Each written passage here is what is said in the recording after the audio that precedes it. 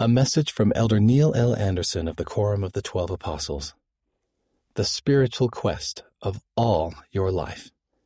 Learning to know and love the Lord Jesus Christ continues throughout all of your life. What comes to mind when you hear the word quest? Do you think of movies or books with brave heroes who embark on adventurous journeys full of danger?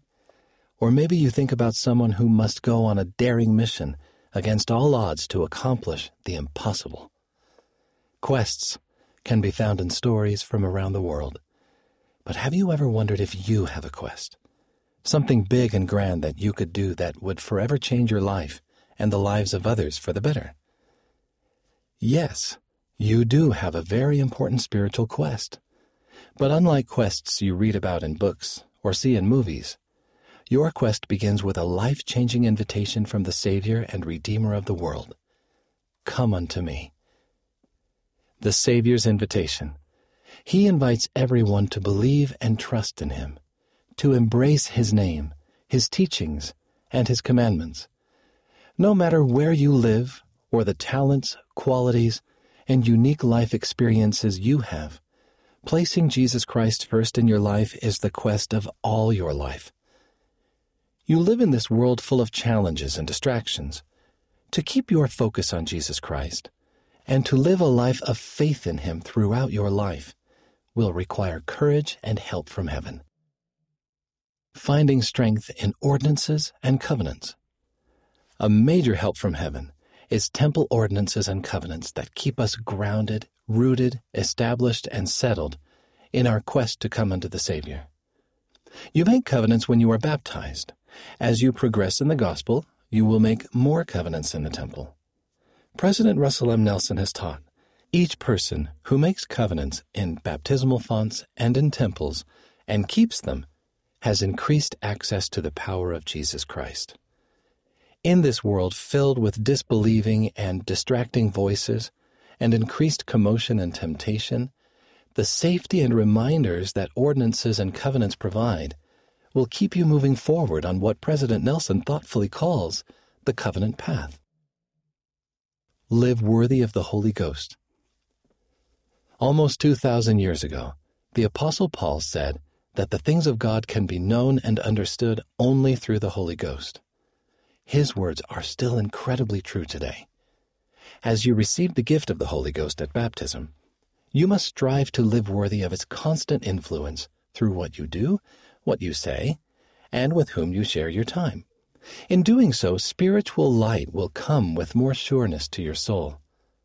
President Nelson has counseled us to choose to refrain from anything that drives the Spirit away, and to do the spiritual work required to enjoy the gift of the Holy Ghost, and hear the voice of the Spirit more frequently and more clearly. Hold on to spiritual experiences. Paul was converted to the Lord when there shone from heaven a great light, and he heard the Lord's voice. Paul held on to this and other special spiritual experiences all his life. We must do the same.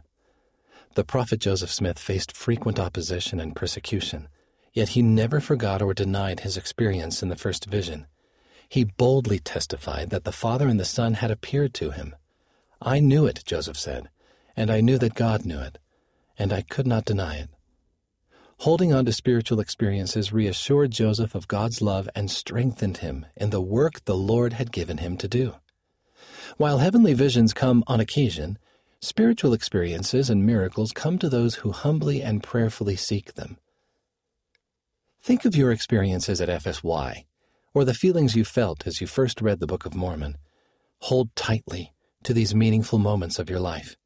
They will strengthen you in your quest to come unto Christ. Choose faith. Throughout his life, the Apostle Paul was beaten and stoned and survived 3 shipwrecks.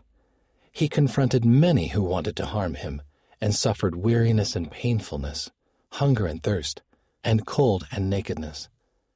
Few people will have trials as intense as Paul's, but even in his deepest afflictions, Paul could be sorrowful, yet always rejoicing, and have nothing and yet possess all things, because he chose faith in Jesus Christ. It is not so difficult to choose faith in Jesus Christ when we feel spiritually energized, but we must also choose faith when life becomes difficult.